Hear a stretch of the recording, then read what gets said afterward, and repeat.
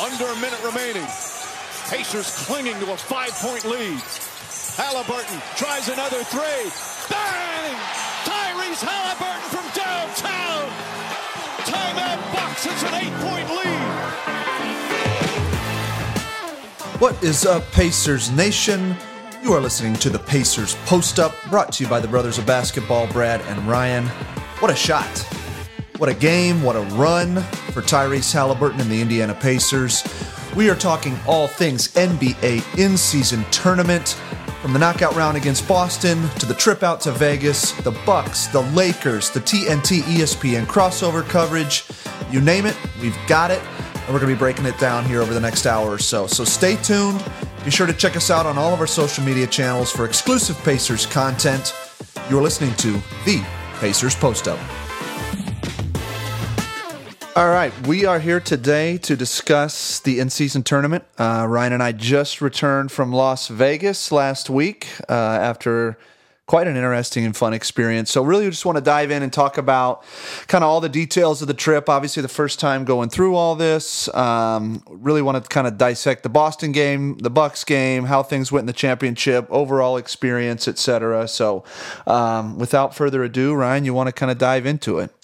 Yeah, so obviously there is a ton to talk about in the in-season tournament, but Brad, I'd like to know, what are just your early thoughts on it?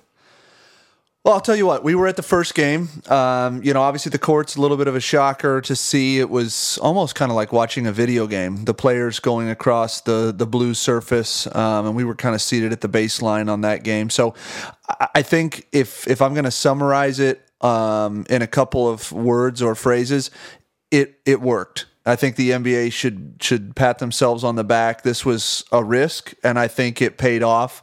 Certainly for the Pacers, it paid off in droves, but for the league in general, to create meaningful games in November and December, there were some misses here or there, but as a fan, I think it was phenomenal. Yeah, I couldn't agree more. I would say, I think when it first came out, there was, and I was probably part of this group, everybody was a little skeptical. An in-season tournament, are the players going to care?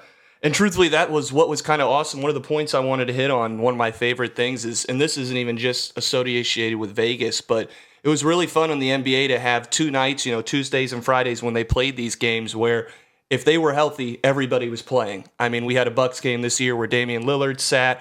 It's obviously a frustration across the league. So they created an atmosphere where, Friday night you'd come back and you'd look and, if the Suns were playing the Celtics or something, you knew whoever could play would play. So I think it drawed some attention there, got players playing. And obviously, we got to go to Vegas and have an awesome trip, which we will dive into.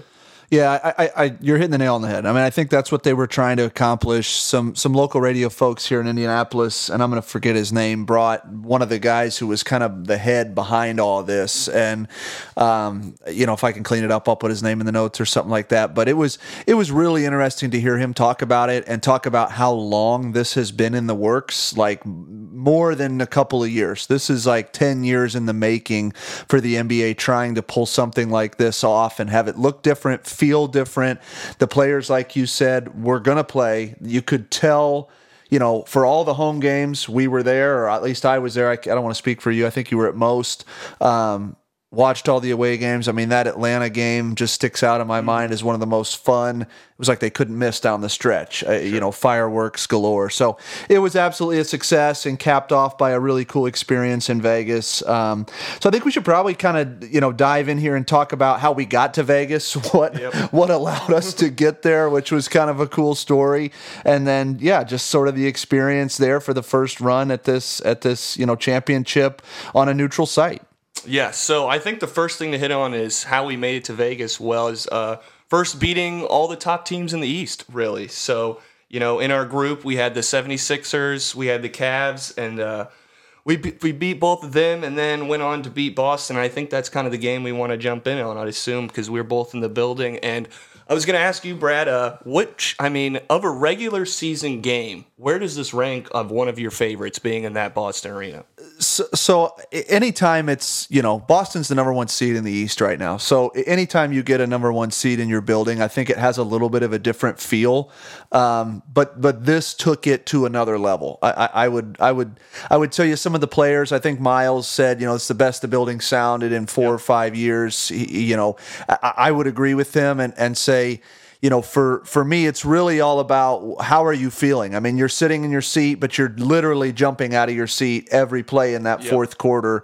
And to have, some of the back and forth that you had, Jason Tatum did have a good run there in the fourth. He was hitting a lot of jumpers, just felt like, getting to the foul line, things like that. And to see us, I guess 2 things, our offense, we've seen all the accolades. I think they ran through them, this last week. Number 1 in pace, number 1 in, points scored, et cetera. I mean, number 1 in a million different things. It was really our defense that got the crowd involved. Getting those playoff type, stops when you needed them is what made the roof blow off. And we got a turnover towards the end that kind of led to a fast break dunk by Nesmith, and that really sort of felt like it wasn't quite over. We had some free throws to hit, but that blew the lid off the building. And you could see the bench, exploded onto the floor, and Boston hit the quick timeout. It was awesome. I think it looked different, felt different, and to have that kind of action, on December whatever it was, 5th, was pretty cool. I mean, we were there together. I would assume you felt the same. Yeah. And one thing I can say on that, being, of one concern, I guess, of having the top offense in the league is when you get into the playoffs, the game always slows down and you get a lot more isolation ball. We saw that a lot with Tatum and Brown, who were just basically isoing, whether it was Nesmith, Buddy, whoever was drawing that assignment. And so one of my fears is when that game slows down, are we going to be able to still produce the offense we have? And then obviously the thing you hear everywhere is, are we going to be able to defend? And Nesmith really battled Tatum at the end of that game. I was really impressed. Tatum's going to get his, so did Brown. But you could really just tell, and even just throughout the tournament, just when it slowed down, we had a little bit more of that. And maybe this is even a comment on maybe our team defense needs a little bit more work, because I was actually kind of impressed. I mean, as impressed as we can be with this team defensively, just on some of those isolation heavy or just man on man where we got to lock up this possession. And it was good to see it against a team who could expose our weaknesses, which I know we'll get into when we get into the Lakers game when we talk about size and stuff like that. But it was awesome to see just how we could handle that. And then, it's just cool to be in the arena. I was trying to think back some of my favorite games regular season wise that stood out. And the 2 I wrote down was Lance Stevens' return for obvious reasons. And then the other one was Vic's return. So they both had people coming back, which were fun. But this was a totally different atmosphere. I love the towels. Kind of felt like we were at a Steelers game, which was awesome. Yeah. But it added a little effect. We were in the building for the Gold Swagger days and all that. So it's the first time in recent memory where we had anything like that. So the building was juiced. We were, pumped. We were obviously, after the game, we were sitting up in the nosebleeds, legitimately looking up flights for Vegas because we had not booked anything yet. So it was definitely unique. At least we were lucky enough to be able to kind of have that on the back burner and know we were going. So if we want to, Brad, that might be a good time. Oh, you want to jump in? Yeah, just one quick thing, because you kind of hit on something that I think is worth mentioning. The way that you kind of know, or at least what I enjoyed about the building, was you knew it's Boston. So there's Celtics fans in the arena. Yep. You did not really feel that. I felt like it was a really good showing by our fan base. I've been to far too many games where, whether it's the Lakers or the Knicks or the Nets or, insert team that's in a big market, Bulls is one, where you hear that contingent in the crowd, and that really was not there at that Celtics game. And I think that speaks to where this team is at and where this fan base is at, and we can talk about this in the context of Vegas, but, it was a sellout for the viewing party for the championship at the IST. So we'll touch on some of that. And I do think, that was so fun. We're literally watching the win, and the first thing we do, we have an usher come up to our seat and said, "Hey, move along," because we're looking at flights and trying to book stuff for Vegas. So I know you had kind of a fun route to getting there. I don't know if you want to share how you were able to pull that off. So didn't quite have the funds to make the Vegas trip work, but was able to put kind of a hedge bet in. So basically on the Boston game, I put a couple $100 down on us money line in order to fund that trip, and then double down on the Bucks game to continue the funds. So it was kind of unique to actually be gambling on a trip, because if it hits, I've got the money to go. If it doesn't, we're staying in Indy. So obviously turned out great. But yeah. Yeah, it was a lot of fun, and we booked it open-ended. I think that's worth mentioning. We booked a one-way ticket out, not knowing exactly how it was going to go out. So I think, let's kind of dive into Vegas and what that was set up like. I think, it was really cool for me. I have been very fortunate to, I guess fortunate or unfortunate, depending upon how you look at it. I've been to Vegas a lot in my life for a variety of reasons. And one of the first things that I noticed, that felt different about this trip was we're driving down the strip. Our flight landed late. I can't remember what time it was, Vegas time, maybe 8 or 9 o'clock. Yeah. It was already dark, and we were going to find a place to eat and check out the Sphere. And it felt like every, digital billboard on all different properties, Aria, MGM, you name it, was all lit up with NBA in-season tournament, advertising. And they had pictures of Haliburton and Giannis, LeBron, Zion, etc., kind of building it up locally. And Vegas is always, I know the Raiders are there, and that's been a recent thing. And the Knights obviously have a strong following. They've been one of the best teams in the NHL the last couple of years. But it's always kind of been a mixed bag as far as sports fandom. You see a little bit of everything out there, when you're in the sports books. And it was cool to see, kind of the attention turn to the NBA. I've not attended Summer League, but I have to imagine it's a similar feel when they go out there. But it was obvious from the jump, so to speak, that the in-season tournament was there, and they were going to do it right, which I think they did. So that was what jumped out to me at first. I don't know if you had a similar sentiment. I could just say the thing that jumped out to me was, and I kind of told you this while we were there, I had a lot of fun just walking around, and, you'd see there were more Pacer fans than I actually imagined being down there at the time.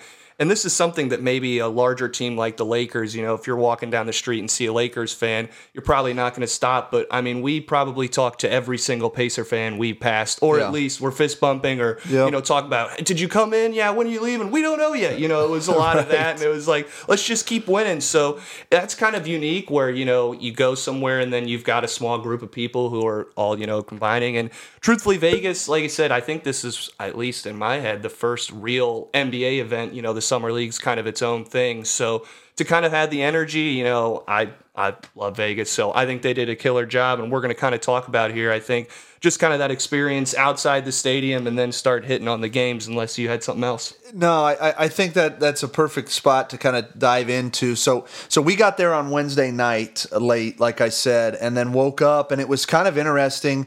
And this is something that I guess if I want to nitpick, it was interesting to have a 2 o'clock tip-off for that first game. Obviously, it was a Thursday, so it's the middle of the day in Vegas, 2 p.m. A lot of people probably still working, etc. 5 p.m. Eastern, and it was the Eastern semi, Pacers Bucks to kick it off. So I thought that was for the national attention and for the local resident appeal. I think that was a bit of a miss. Mm-hmm. For us, it was great. I was literally going to say, for us, it worked out perfect. I had friends at home who I'm like texting and be like, hey, check out the TV, because their TNT crews and ESPN crews were all there, and we were kind of hanging out in the back, and it was just like, well, I'm not home from work yet. And it's like, I get it. I mean, the coverage would have started at 4 here. Yeah. So I think from what I've heard just in the media, that will probably be changed there. I know that, I mean, obviously this was kind of their first attempt at all this, so nobody's going to get everything perfect. But my gut tells me there's a few changes probably coming with the IST, whether it's maybe even a playoff bid if you win or something like that. Yeah, but I've seen some of that already. The timing of the games, especially when you get two East Coast teams, it's just, it didn't totally make sense. But it was awesome for us because we didn't really have that awkward period where we're just kind of waiting for it, because this whole trip we kind of booked around was this. So we got to go right there, and then the whole area they had set out there was really cool. If you want to go in and kind of describe everything they had set up. Yeah, I think the coolest thing for me is when you walked over there. I was there in the morning, walking by just to kind of check it out, and they had it all sort of fenced off security wise. So the only fans that they were letting into this in-season tournament experience area, which was all set up right outside T-Mobile Arena, it was for fans only, ticket holders only. So you had to be media personnel, team personnel, or a ticket holder to go in this area. So it wasn't, and the beauty of it was not overcrowded. Correct. You were able to go in and check out all the different things that they had, from merch to the ESPN and TNT crews both being set up there side by side was really cool because you saw the personalities coming in and out, able to get pictures. They were interacting with the crowd, which I thought was cool.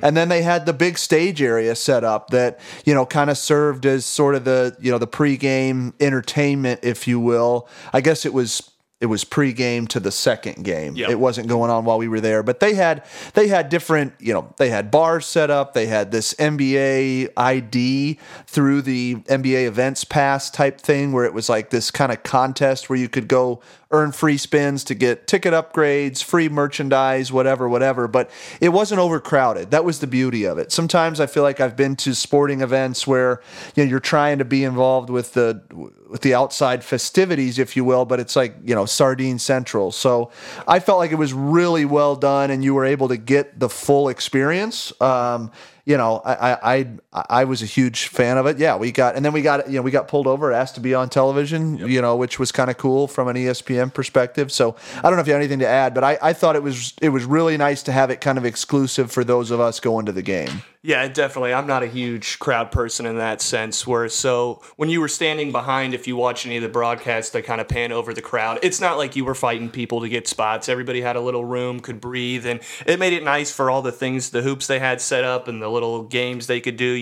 That's not typically our personal style, but it was still just kind of a cool energy thing. And I think definitely the coolest part was having ESPN and TNT there. Yeah. Interacting. I think that's one of the first times. I know ESPN's doing a lot of new stuff now and going through a lot of changes, but I think that's the first time they got there. So when we get there, we're about an hour and a half before tip, so they're setting everything up, and Stephen A's coming out, and you can kind of, I would say, get like a 15-second interaction because they're, they like to have fun. And then, so we go in, we listen to their broadcasts, and then when we come out of the game, it's TNT, and they're interviewing Tyrese. So it was just cool to kind of, you get both sides of it, and they're kind of throwing. And so one of the things I wanted to float to you was, the Pacers obviously got to do a lot more media that they're used to. So I wanted to see what maybe was one of your favorite moments there, a couple favorite. Well, the one that sticks out to me, and I hope everybody that's a Pacers fan got to see this, is, Miles is kind of an eclectic individual, and he had a couple of sound bites, but the one that stuck out to me is, we don't have a lot of Hollywood guys in this locker room. That's what he said. And you can see Tyrese is kind of cheesing. He's giving him a little bit of a grin and Miles' point in saying that was he feels like we're a reflection, that team is a reflection of the city that we're in, right? That they're a reflection of Indianapolis, blue collar, hard workers, which I think is spot on, but the soundbite is Tyrese goes, not a lot of Hollywood guys coming from a guy wearing a suit with no shirt. So I did enjoy that, and unfortunately, that was a post Bucks game soundbite, and so Hollywood stuck it to us a little bit after that, but that was probably one of my favorites. There was some stuff on TNT too. I don't know. I mean, what for you? What did you like throughout that experience? I love listening to Miles. So the other Miles one we have to point out is he doesn't play with Legos. He builds Legos, which was just a top tier Miles moment. And I think he loved to talk about it. He even doubled down, I think, on Instagram today. We're actually recording this on the 14th of December. But he doubled down and showed his wall. He's got like the Titanic, the Death Star, all these things. And he's talking about building. He does like 120,000 pieces since the season started. So wow. You get to kind of see his unique, but then a couple other ones that I thought were funny. Shaq is obviously always hilarious and was interviewing Tyrese after the game on the TNT set and accidentally called him Trae Young. and he was saying his excuse was the damn cannabis behind him out in Vegas. It was there. Oh yeah, it was in the air. You could smell it. And not to pick on Shaq, but man, when they threw him up on the jumbotron on Saturday, it looked like he was a full participant in the cannabis during the championship game. There was one other one that I really liked. And this just speaks to some of the fun with the ESPN and TNT crossover. And you saw some of it before the East semifinal, before our Pacers, game on Thursday. Ernie had come over to the ESPN booth, and they were the ones kicking off the ESPN. That is, was the ones kicking off the coverage. But they had some crossover live after the game, and they were talking about the Pacers and just how, and I'm saying this because it's something I want to touch on here later, saying how, Tyrese this is his coming out party. He's trying to recruit guys to Indiana. And Chuck was talking to Stephen A on the kind of crossover coverage and said, he just got an update from Woj or somebody that James Harden wants to be traded to Indiana. Tyrese is so good now that he wants to make it over to Indiana, which obviously is a joke, and I wouldn't want him even if he did want to come to Indiana. But it's kind of a little subtle jab, and that was some of the fun. Just the crews going back and forth. It's obviously people you see all the time, and I'm probably a little partial to the TNT guys. I think most people are. Yeah, but Stephen A. Does a solid job, and Wilbon was there. Yep. Who else did they have? Woj was there for a little bit, and then Bob Myers? Yeah, former Warriors GM that's now on the ESPN broadcast, doing a good job for him in that role, I think. So, it was. I'll say this, like I said at the beginning, I felt like they did it right. It felt different. It was a really unique experience, and one that I think, from a fan perspective, I would certainly want to go back. It would have me wanting to come back and kind of taste that again.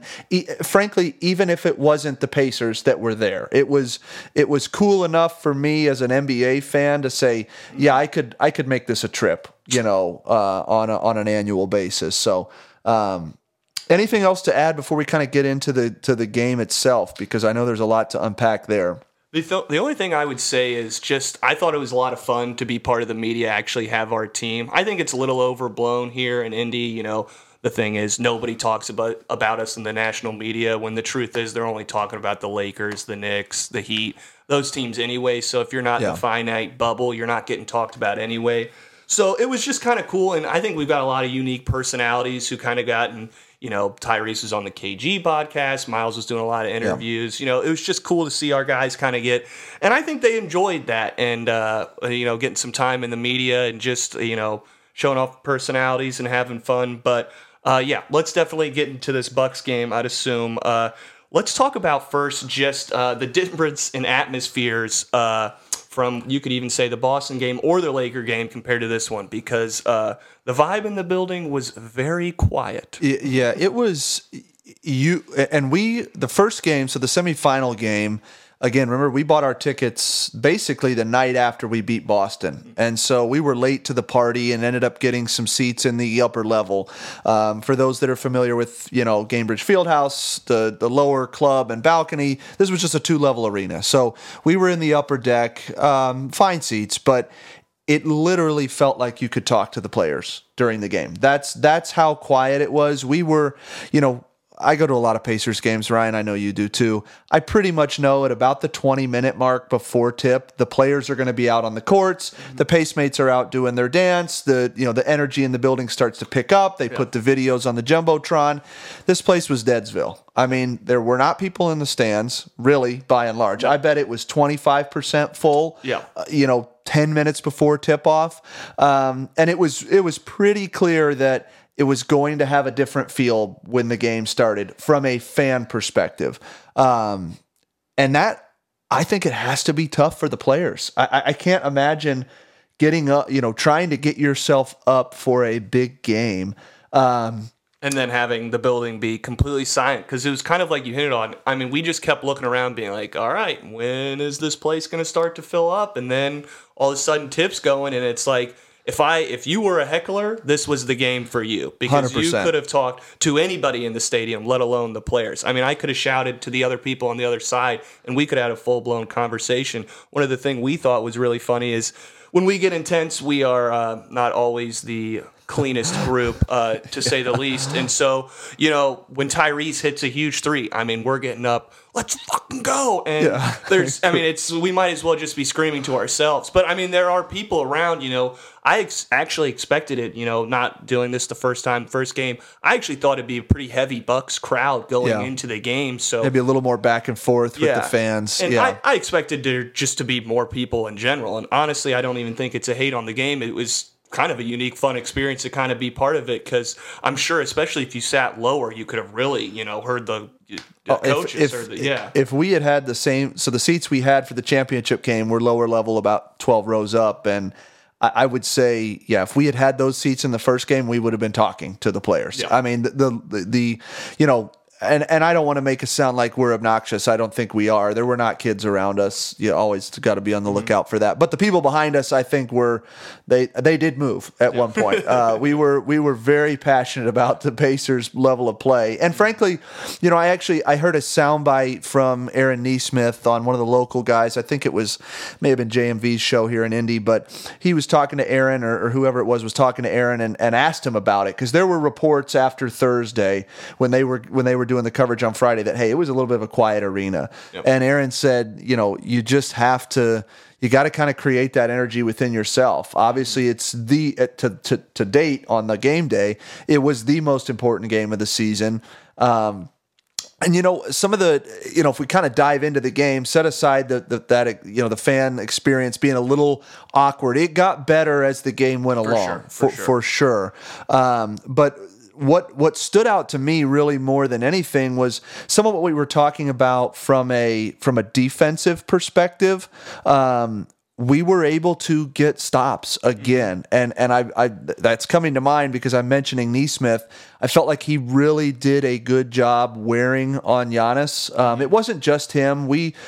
We've employed an approach with throwing a lot of different bodies at him and this, that, and the other. And Ryan already told you we're recording this on the 14th, so he just went off for 64. Yeah, he did, and that was unfortunate. But we've got his ball. Yeah, we've got his game ball. Actually, I think it came out. That's just an aside that we actually took the alternate game ball. So the ball he was chasing down was in fact the wrong ball, and his security guard actually had the official game ball. So whatever. But, going back to the Vegas deal, we were able to stymie them enough. There were moments that third quarter, obviously, they pretty much had their way. But I don't know. How did you feel about the game? Because I didn't really ever feel comfortable until really the last, I'm going to say, minute of that game. Well, I mean, it was kind of like the Boston game where it was just kind of a grunt fight where each team was taking a hit. I mean, we went into half. We never feel comfortable as a lead. I think as fans, we are always ones who think it's going to go as bad as possible. But we took it, and they came out and hit us hard. And we were going into that fourth, and we were just like, all right, we need a couple buckets. Found them where we could, and then held on. And then Tyrese did his thing. Yeah. And that was really cool. I mean, I went back. When you're in the arena and you see that play, you're trying to pay attention to what's going on the floor, but you're so amped up and in the moment. Oh, I missed it. That you didn't. It was hard to catch, and so you go back and watch the ESPN coverage, and that was also cool because they had the crossover going. It was Mike Breen, Doris Burke from ESPN, and then Reggie Miller, obviously, hometown favorite here, but. It was, I don't want to make too big of a deal of this, but obviously it was, he does the Dame time celebration. And thinking about it, I kind of was doing some reflection afterwards. And so much of this in-season tournament for Tyrese has been about his ascension and coming out party. So, Ryan, I wanted to ask you, I mean, and this, I'm kind of putting you on the spot here, but I've got the answer. Going into this year, obviously Tyrese signed a 5-year extension. It won't kick in until next season, max extension. So he'll be 24 at the start of next year, and it'll run through, he'll be 29 at the end of it. So he's committing the bulk of his prime basketball years to us. What do you think going into the season? Bleacher Report does their top 50 rankings. Where do you think Tyrese was on that rankings going into the season? I would have probably read this, but I definitely don't remember the exact spot because I want to say we probably only had one in the top 50 total. We did. It was just Tyrese. Yeah. I bet he was 26. You're close. He was 33 on that list. So I went back and looked at that because I thought, listen, there's a couple of things that I think are worth dissecting around Tyrese and kind of this Boston, but Bucks game and where we were kind of, because that was really, we'll talk about the championship for sure, but he goes into the season at 33. The franchise has committed to him the most money that we've ever signed a player to. If you're a Pacers fan, we are almost, it's like the floor is lava with the luxury tax. We've been very hesitant, even though ownership keeps saying they're not afraid to do it. We don't historically do it. And he was the 33rd ranked player. And I get it. There's all kinds of different rankings or whatever, but I'm just using that as a benchmark. It was cool to see how this in-season tournament, particularly for Tyrese Haliburton and the Pacers, has changed the narrative. Yep. Because I went back and looked this week. Guess what he is ranked today? In the Bleacher Report? In the Bleacher Report rankings. They updated it on like December 8th or 9th. I would bet he's at 7. He's at 5. There you go. So anybody that told you they saw that coming, I think they're probably lying to you. He's ahead of guys like Durant, Steph, I can't remember. Yeah, LeBron. And I think LeBron maybe was 4. So it was Giannis, Shai. Yeah, he was ahead of LeBron. Yeah, Shai Gilgeous-Alexander, Joker, Embiid. Yep. And then Tyrese. So yeah, to me it was very eye opening because here's the challenge for us as a franchise. I think back to, and I'm sorry if I'm derailing us on topic here a little bit, but. Whether it was, you can go all the way back to Reggie. So Reggie was the combination of superstardom and actually being committed to being in Indiana. Mm-hmm. The next star we had was probably Jermaine O'Neal. The brawl kind of derailed that. He goes elsewhere. Danny Granger, he was here, but he never really reached that level of superstardom. He wasn't going to get us over the hump. Paul George, we know how that went. Obviously was here. Probably the best player we've ever had talent-wise. Mm-hmm. And didn't want to be here. Then we get Victor Oladipo, similar deal, didn't want to be here. The franchise took a bit of a risk. Yep. Number 33 going into the year, on that ranking sheet. And I'm excited that it's seemingly paying off. And I think the in-season tournament has had a big influence. I know I'm throwing a lot at, how do you agree with that? Do you feel the same way about where we're at now with Tyrese, given that it's literally we're just a quarter of the way into the season? Yeah, I think you saw in a lot of the national media, really talking about Tyrese, some of them probably for the first time. You heard a lot of the term they like to say, he's now a bona fide superstar. He's that. Yeah. Or people will like to throw around top 10. And truth is, it's kind of fun to look at. So I actually just went to DraftKings and pulled up just what the top 10 MVP voting odds are right now. Because I hate to be the guy who's just like, oh, he's top 10, he's top 5. And then you're like, well, okay, let's actually look at the league and see. Right. And we've kind of already hit it. But if you look right now, he is 7th on the list in MVP voting behind Joker, Doncic, Embiid, Shea, Tatum, and Giannis. And I probably agree with that list.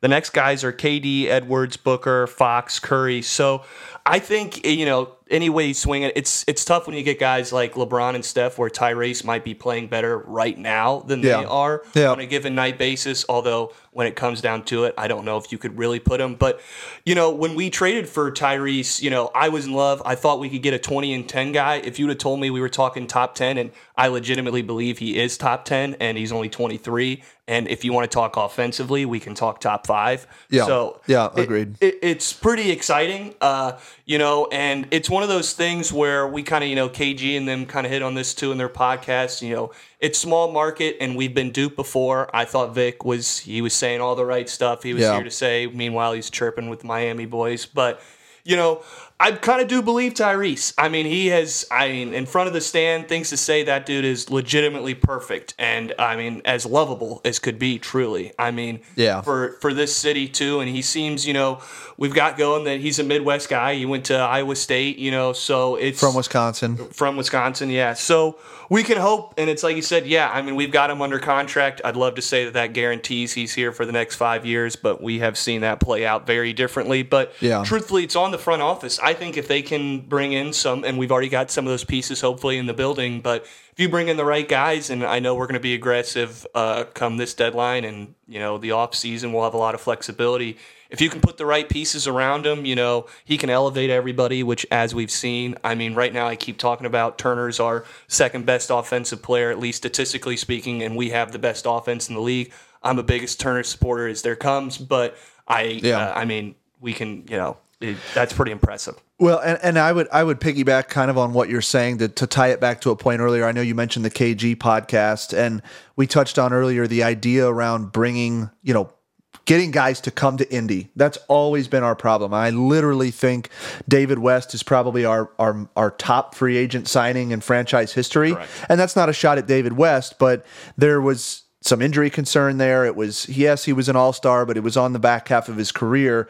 And to tie this Tyrese talk track into the in-season tournament at large, I think that's what this tournament gets me most excited about. This tournament is it's provided a platform to say, let's set aside, we're going to set up these national TV games, and guess what, Pacers, you're getting none of them, and that's been the narrative forever. And nobody wants to come to Indy because they want to promote their brand. Thank you, Paul George. I mean, there's always these reasons why players I guess there's always players that find a reason to not want to come to Indy, and the in-season tournament created a platform for us to say, or for any team to say, or player, you know what, I'm going to force you to pay attention. And now I think there was a stat that came across my Bleacher Report feed that Tyrese had the largest social media growth of any player, during the in-season tournament. And because media is so accessible, I think it stands to reason that, you can be a superstar in Indianapolis, particularly if you're winning, because you're going to get opportunities like this with the in-season tournament, playoffs, social media presence. Tyrese is getting on all these different player podcasts, and you don't need to be in LA or in New York or Miami to get on a podcast, and to be able to build some of that brand equity that all these guys, talk about. And I don't blame them. They've got a short window of time to capitalize on their brand. So I get it. But, I'll say one more point on this. Tyrese, in terms of both superstardom and what he's proven about getting national media exposure, but it's also his style of play. For sure. And he is so unselfish with how he plays. He's such a pass-first guy, even though he's still averaging 26 points or whatever it is a night. You'd be crazy not to think that, okay, in order for my brand to mean something, I have to be a good player. Yeah. So why not go play with somebody that's going to elevate me so that my brand is actually worth something in the NBA market or whatever. So I think there's all of that at play here, and I'm not trying to overplay it, but we don't get these opportunities as a franchise and a fan base very often. So you have to capitalize on them when they do come. Yeah, and one point on that, and even if maybe you're a guy who, doesn't love to build a big brand. We see that with Joker right now, who could care less about the NBA media. But if you're just a guy who's basing what you make basically off of what you make in the NBA, your salary, why wouldn't you want to come here? We saw him get Miles Turner, got basically $60 million in a renegotiation extension. Yeah. I'm betting you right now Obi was traded for 2 second-rounders. He's at least looking at a decent contract. I would imagine he's probably going to be in that $10 to $12 million range would be my gut feel based on where we're at today. But before that, I mean, he was probably looking at a league minimum, and I think that's a lot to do with how Tyrese plays. I mean, if you look across the board, everybody's having a career year again for the second year. So it's one of those things where you come here, you can still be you. You're going to get your shots. I mean, just look at Buddy. He is shooting all day long, which we want him to do.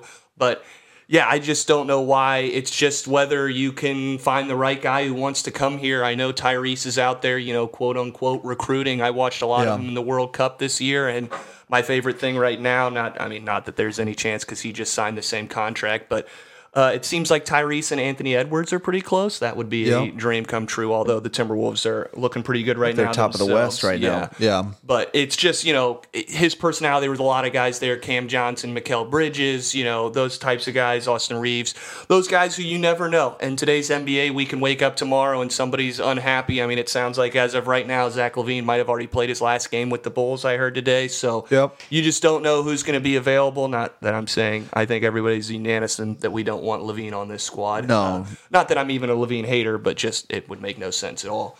There's no reason not to be excited with Tyrese. We'll see how it all plays out. We'll just have to see who puts around him. Where were we at other than that? Well, I think I think I'll put one more point on that. I guess two things.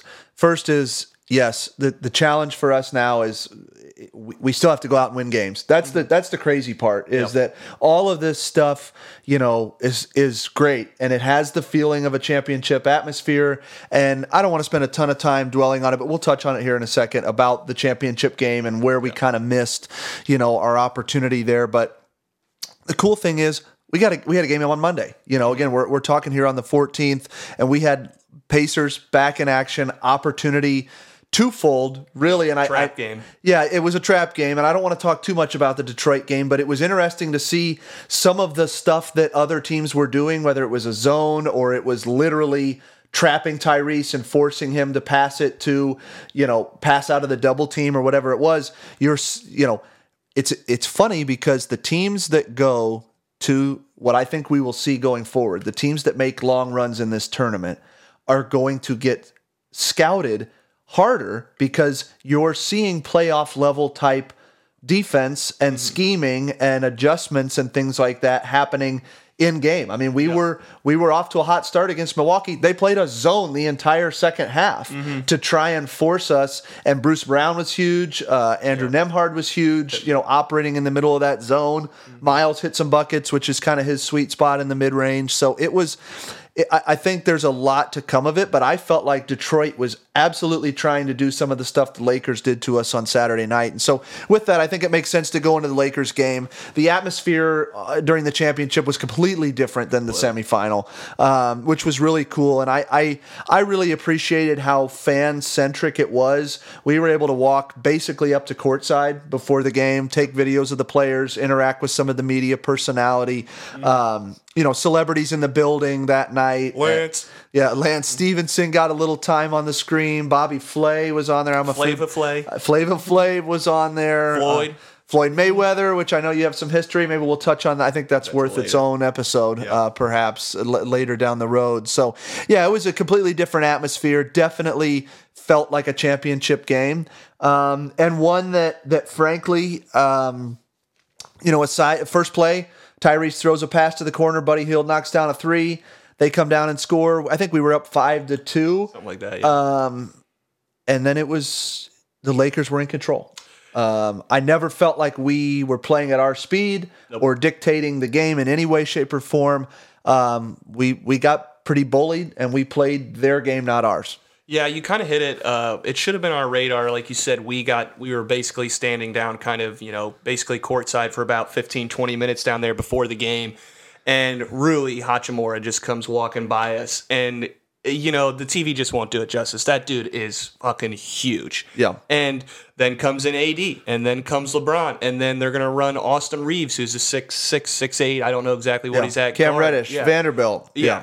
And all these guys, and then you're looking around, it's like, all right, we're rolling Neesmith, Buddy Brown, and Tyrese is going to be, McConnell, yeah, exactly. So it was just one of those things. We know it. It's no secret. Woj dropped a Woj bomb, even though I don't really think it's even news at this point that we're looking for a two-way wing, clearly. I mean, that is the obvious hole if you could point at one thing on our team. And it would have helped in a game like this, but, I mean, you got to credit the Lakers. They were blitzing Tyrese, and, when you blitz Tyrese, he's going to make the right read, but it's one of those days we were not shooting particularly well. So even when we were reading it right at that point, which they created a lot of chaos with that, we'd kick to Miles, and we can kind of hit on him, who struggled badly in this game. Well, with Miles, it's interesting interesting, and I'm not trying to pick on him, but he got into foul trouble early, and I feel like that has a tendency to derail him, particularly from a physicality standpoint. And then and again, I'm not picking on him, but when Miles is rattled when he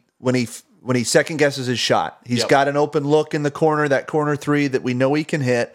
And I saw him do it 1 or 2 times in that game, and I just thought he's not there. And it wasn't just Miles. I mean, guys were missing shots. I think I don't have the box score in front of me. We shot less than 25% from 3. I know that. We got out rebounded like 55 to 32. Don't quote me on it. It's somewhere in that neighborhood.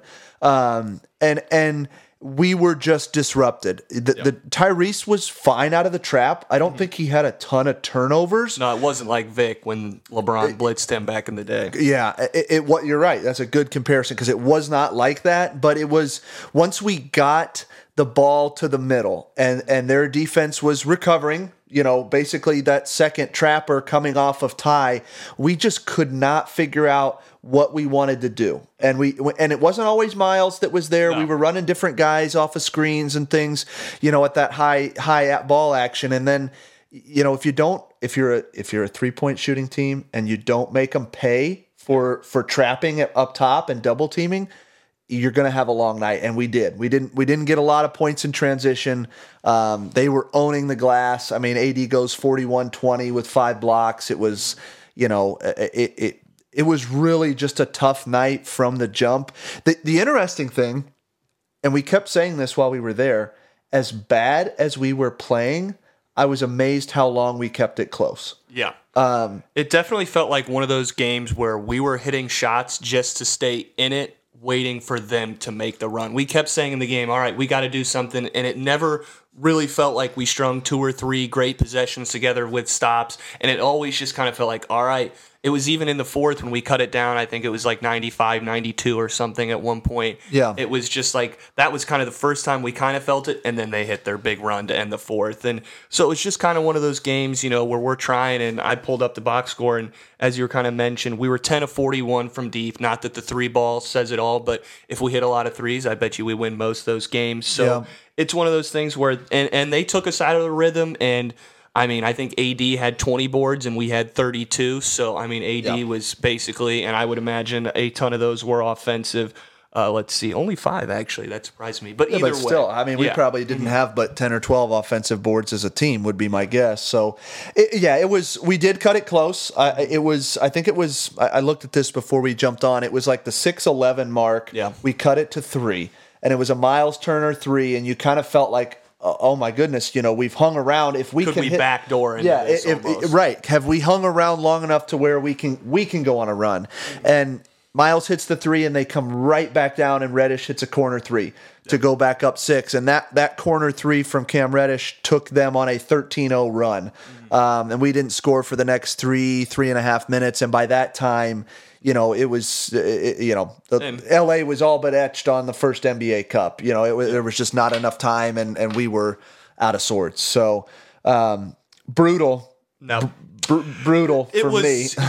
Emotionally, I mean, you remember, I left the building with probably about a minute left on the clock. I can't stomach LeBron, so did not want to be in the building to watch him, but credit to him when he turns it on, and he did. He clearly wanted to win that thing, and when he wants to win, he seems to find a way to always beat us. So it was a tough game in the moment. I got to sulk in the hotel room a little bit after. But now that we've had a little time to digest, I mean, the overall experience, I mean, we just kept looking at each other and saying, this is so much fun. I mean, it's such a different thing. Just as a basketball fan, it was the first game I'd ever got to go to that wasn't in the field house. So it was totally new.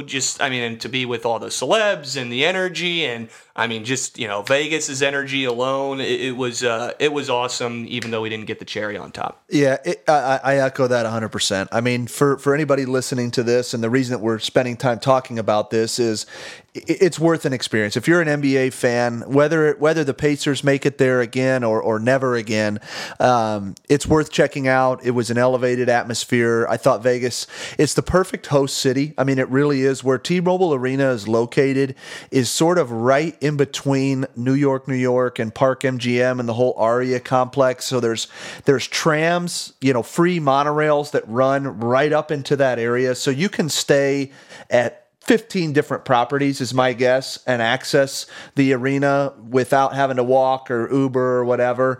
It was really well done. They had NBA personalities there. The Pacemates were there. The Lakers dancers were there. Boomer was on the floor. So they brought some ties back into to the fan base, the local fan base that made the trip out there, which I thought was really cool as well. I think, and I heard this again. One of the local guys here in Indianapolis, I think it was Kevin Bowen, may have said, how do you as a franchise, Pacers or any other NBA team, how do you get your fans out there? Do you make it? Do you make it part of the season ticket package? I think was his recommendation. Okay. I just want to get your thoughts, Ryan, on what does that look like in your mind? Because I think you and I are in agreement, and you mentioned this earlier. Every Pacers fan we saw, it was like seeing family out there. And I think particularly LA's a different story because it's 4 hours away. Everybody's an LA fan in Vegas, or a New York fan or whatever, because it's kind of a melting pot. Mm-hmm. But for some of the smaller market teams that will inevitably make the Final Four, how do you get their fan base there? I think we were lucky and kind of based on some of your betting, able to make it out there.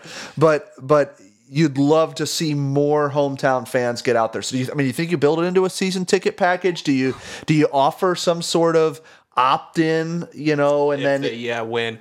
I think one thing, and I think the league will even look at this, is the timing of the games. I think it's just really hard. And we kind of had it lucky. Our game was Monday night. We talked to some Bucks fans. Their game was Tuesday night. Yeah, so that's right. It's one of those things where it's hard. Like, you don't want to, if you're going there for the Pacers, let's say, and you're not just going for the NBA experience, which if you're just an NBA fan, I think it's worth it. But if you're going and you wanted to know, I think maybe there's a way that they play the games in early November and then give us like a week, even just a little bit of time, so you can, because I just think, for most people, it's hard to just uproot and go to Vegas on a whim. And so if they could do something like that timing-wise, that'd be awesome. Although I think you're onto something with the, if you had a season ticket package or opt-in. I was telling, I think a bet I'll place every year now is for us to make that knockout round, so I can double down and always just kind of have that in the back pocket, so that if we win, I know I've got the money to go. Yeah, I think it's smart.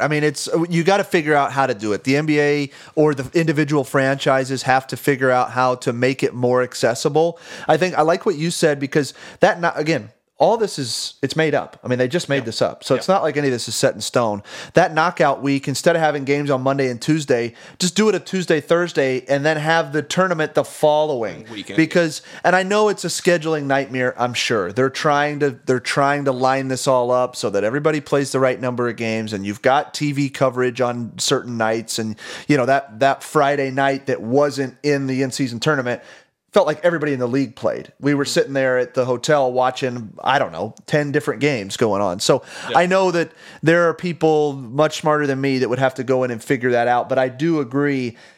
Yeah, like you're a Bucks fan, you win on Tuesday, you got a game on Thursday in Vegas. Who's going to be able to drop that ball and jump, on it?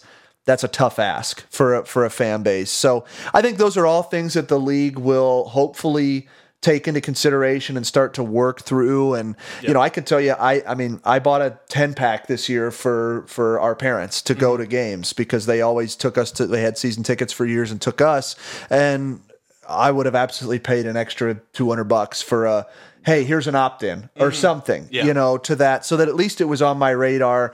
Maybe there's some travel packages offered or what have you. So excuse me, but Yeah, I think, the one thing, to kind of put a bow on the basketball deal, and you mentioned this, obviously we got exposed, size, length, physicality, looking for the two-way wing. I just want to touch on that briefly because I think it's almost a catch-22. And we talked about this a little bit before coming on the other day. Hold up, Brad. We've got ours. We just signed him today. Oh, yeah. James Johnson's back. That's right. James Johnson's back. I love the timing. Right after the kerfuffle in the hallway at the Bucks game, we signed James Johnson. I saw somebody posted on Twitter that they did a survey a couple years ago in the NBA of players who you would least want to fight. Yeah. And he garnered like 40% of the vote. He was the number one ranked player. So timing is a little interesting, but I don't mind it at all. We play the Bucks here in another couple of weeks. So yeah. But I think, the catch-22 that I'm referring to and just want to get your thoughts is, yes, we need a little bit more size. I love Obi Toppin. I love what he brings offensively. There's no doubt about it. But he is a high flyer. He's somebody that gets out in transition, runs his three-point shot. Well, I don't know what he's shooting this year, 33, 34%. He's inching up. He's at 35 now. Is he? Okay, yeah. So that's fine. Yep. I mean, for what he brings. But we're getting exposed defensively. And he just, for as athletic as he is vertically, Slow-footed. He's slow-footed. He cannot stay in front of even, Giannis just goes right by him, gets in foul trouble, et cetera. So the challenge for us is twofold. A, the rest of the league is looking for the same player. And nobody's giving him up. And if they're not, it's because they already have one. Yeah. Exactly. They already have the Brandon Ingram or insert whoever it is, Michael Porter Jr. Anthony Edwards, they're all those. Yeah. Right. The guys, they're so coveted that you're gonna be hard pressed to get a lot of movement from teams. We have a unique scenario where the Raptors have kind of just found this mediocrity where their players are aging, they're not really winning games, and you've got guys like Siakam and OG that are at least by Shams reported somewhat available. Mm-hmm. I really think that's almost as good as it gets for us. I don't want to sell us short, but I think if you're able to land one of those two, the challenge I see is Siakam shooting like 20% from three this year. Yeah. And that's not, even though he's a career 30 plus, that's just not going to work in our system. I don't care. He's got to, that can't happen. And the timeline is he's more on the buddy age spectrum timeline, if you will. So I think OG's probably more of a, probably a better fit. I don't know how I don't know. I just don't know how many guys are out there. So unless you're going to draft somebody, and God love him, Jarris Walker is kind of who we drafted to fill that role. He's in theory, yeah. But he's raw. I mean, you saw it, and again, we're bouncing ahead here. You saw it last night when we played Milwaukee, and we put in Walker at the end. I mean, he had 4 fouls, I think. Immediately. Now, he's guarding Giannis, which I couldn't imagine a worse player to try to come in and immediately guard. But yeah, correct. But in theory, Jarris is supposed to be that guy. He's the guy who, you can put next to Miles with the size, that's where Miles, obviously, is kind of his weak point, can guard the Tatums, the Browns, the LeBrons, the Giannis's, all those guys, which we love Nesmith. He's got a lot of size, but he's 6'6". You can't teach height. So it's one of those things. And it's one of those things where it's really great to be like, oh, we just got to go make the right deal. But it's, we heard last year, OG Anunoby's, quote unquote, asking price was 3 first-rounders. It's like, are we ready to make the all-in move? Siakam's 29 and is probably going to try to get a $250 million year because he's a free agent coming up this offseason. So are you ready to give him that money? He's on the timeline. It's kind of tough between, I think we're a little earlier in this rebuild than to be expected, even coming into this year, just based on how good Tyrese really is. Yep. And so you kind of want to capitalize, but there's a lot of questions. How much do you give up? If Jarris is the guy, do you really want to go all in on another wing? Because then you're just kind of blocking his putting spot. him on the back burner. Which we've seen when we, the Goga Batadze theory, when you just don't have minutes, even though. Yeah. Well, and we got a little bit of that going on. I don't know. This is just total sidebar, but I was really impressed with Ben Shepherd's minutes last night. Mm-hmm. I mean, and he's bigger than I thought he was. I saw him guarding Dame at the end of the game because kudos to our second unit. They had to bring in, starters and, whatever. We had a chance. Shepherd actually blew a layup to cut it to single digits. But I'm only bringing that up in the context of we're very deep. We've got the best bench in the league. We know that statistically at least, and I think that's a pretty general consensus, amongst NBA followers. But we still, I don't think anybody believes we have a championship roster. So what, how do you continue to let the rebuild evolve somewhat organically? But you've got to capitalize on some of this momentum too, and that's the challenge for Kevin Pritchard and Chad Buchanan. That's I don't want to say it's near impossible, but that's why they're getting paid what they are, and that's why we're not. So good luck to them. We got to figure that out though. So anyways, I know we kind of probably want to bring this in for a landing on the in-season tournament. I don't know if you've got any closing thoughts or questions or something you kind of want to wrap this up with, but.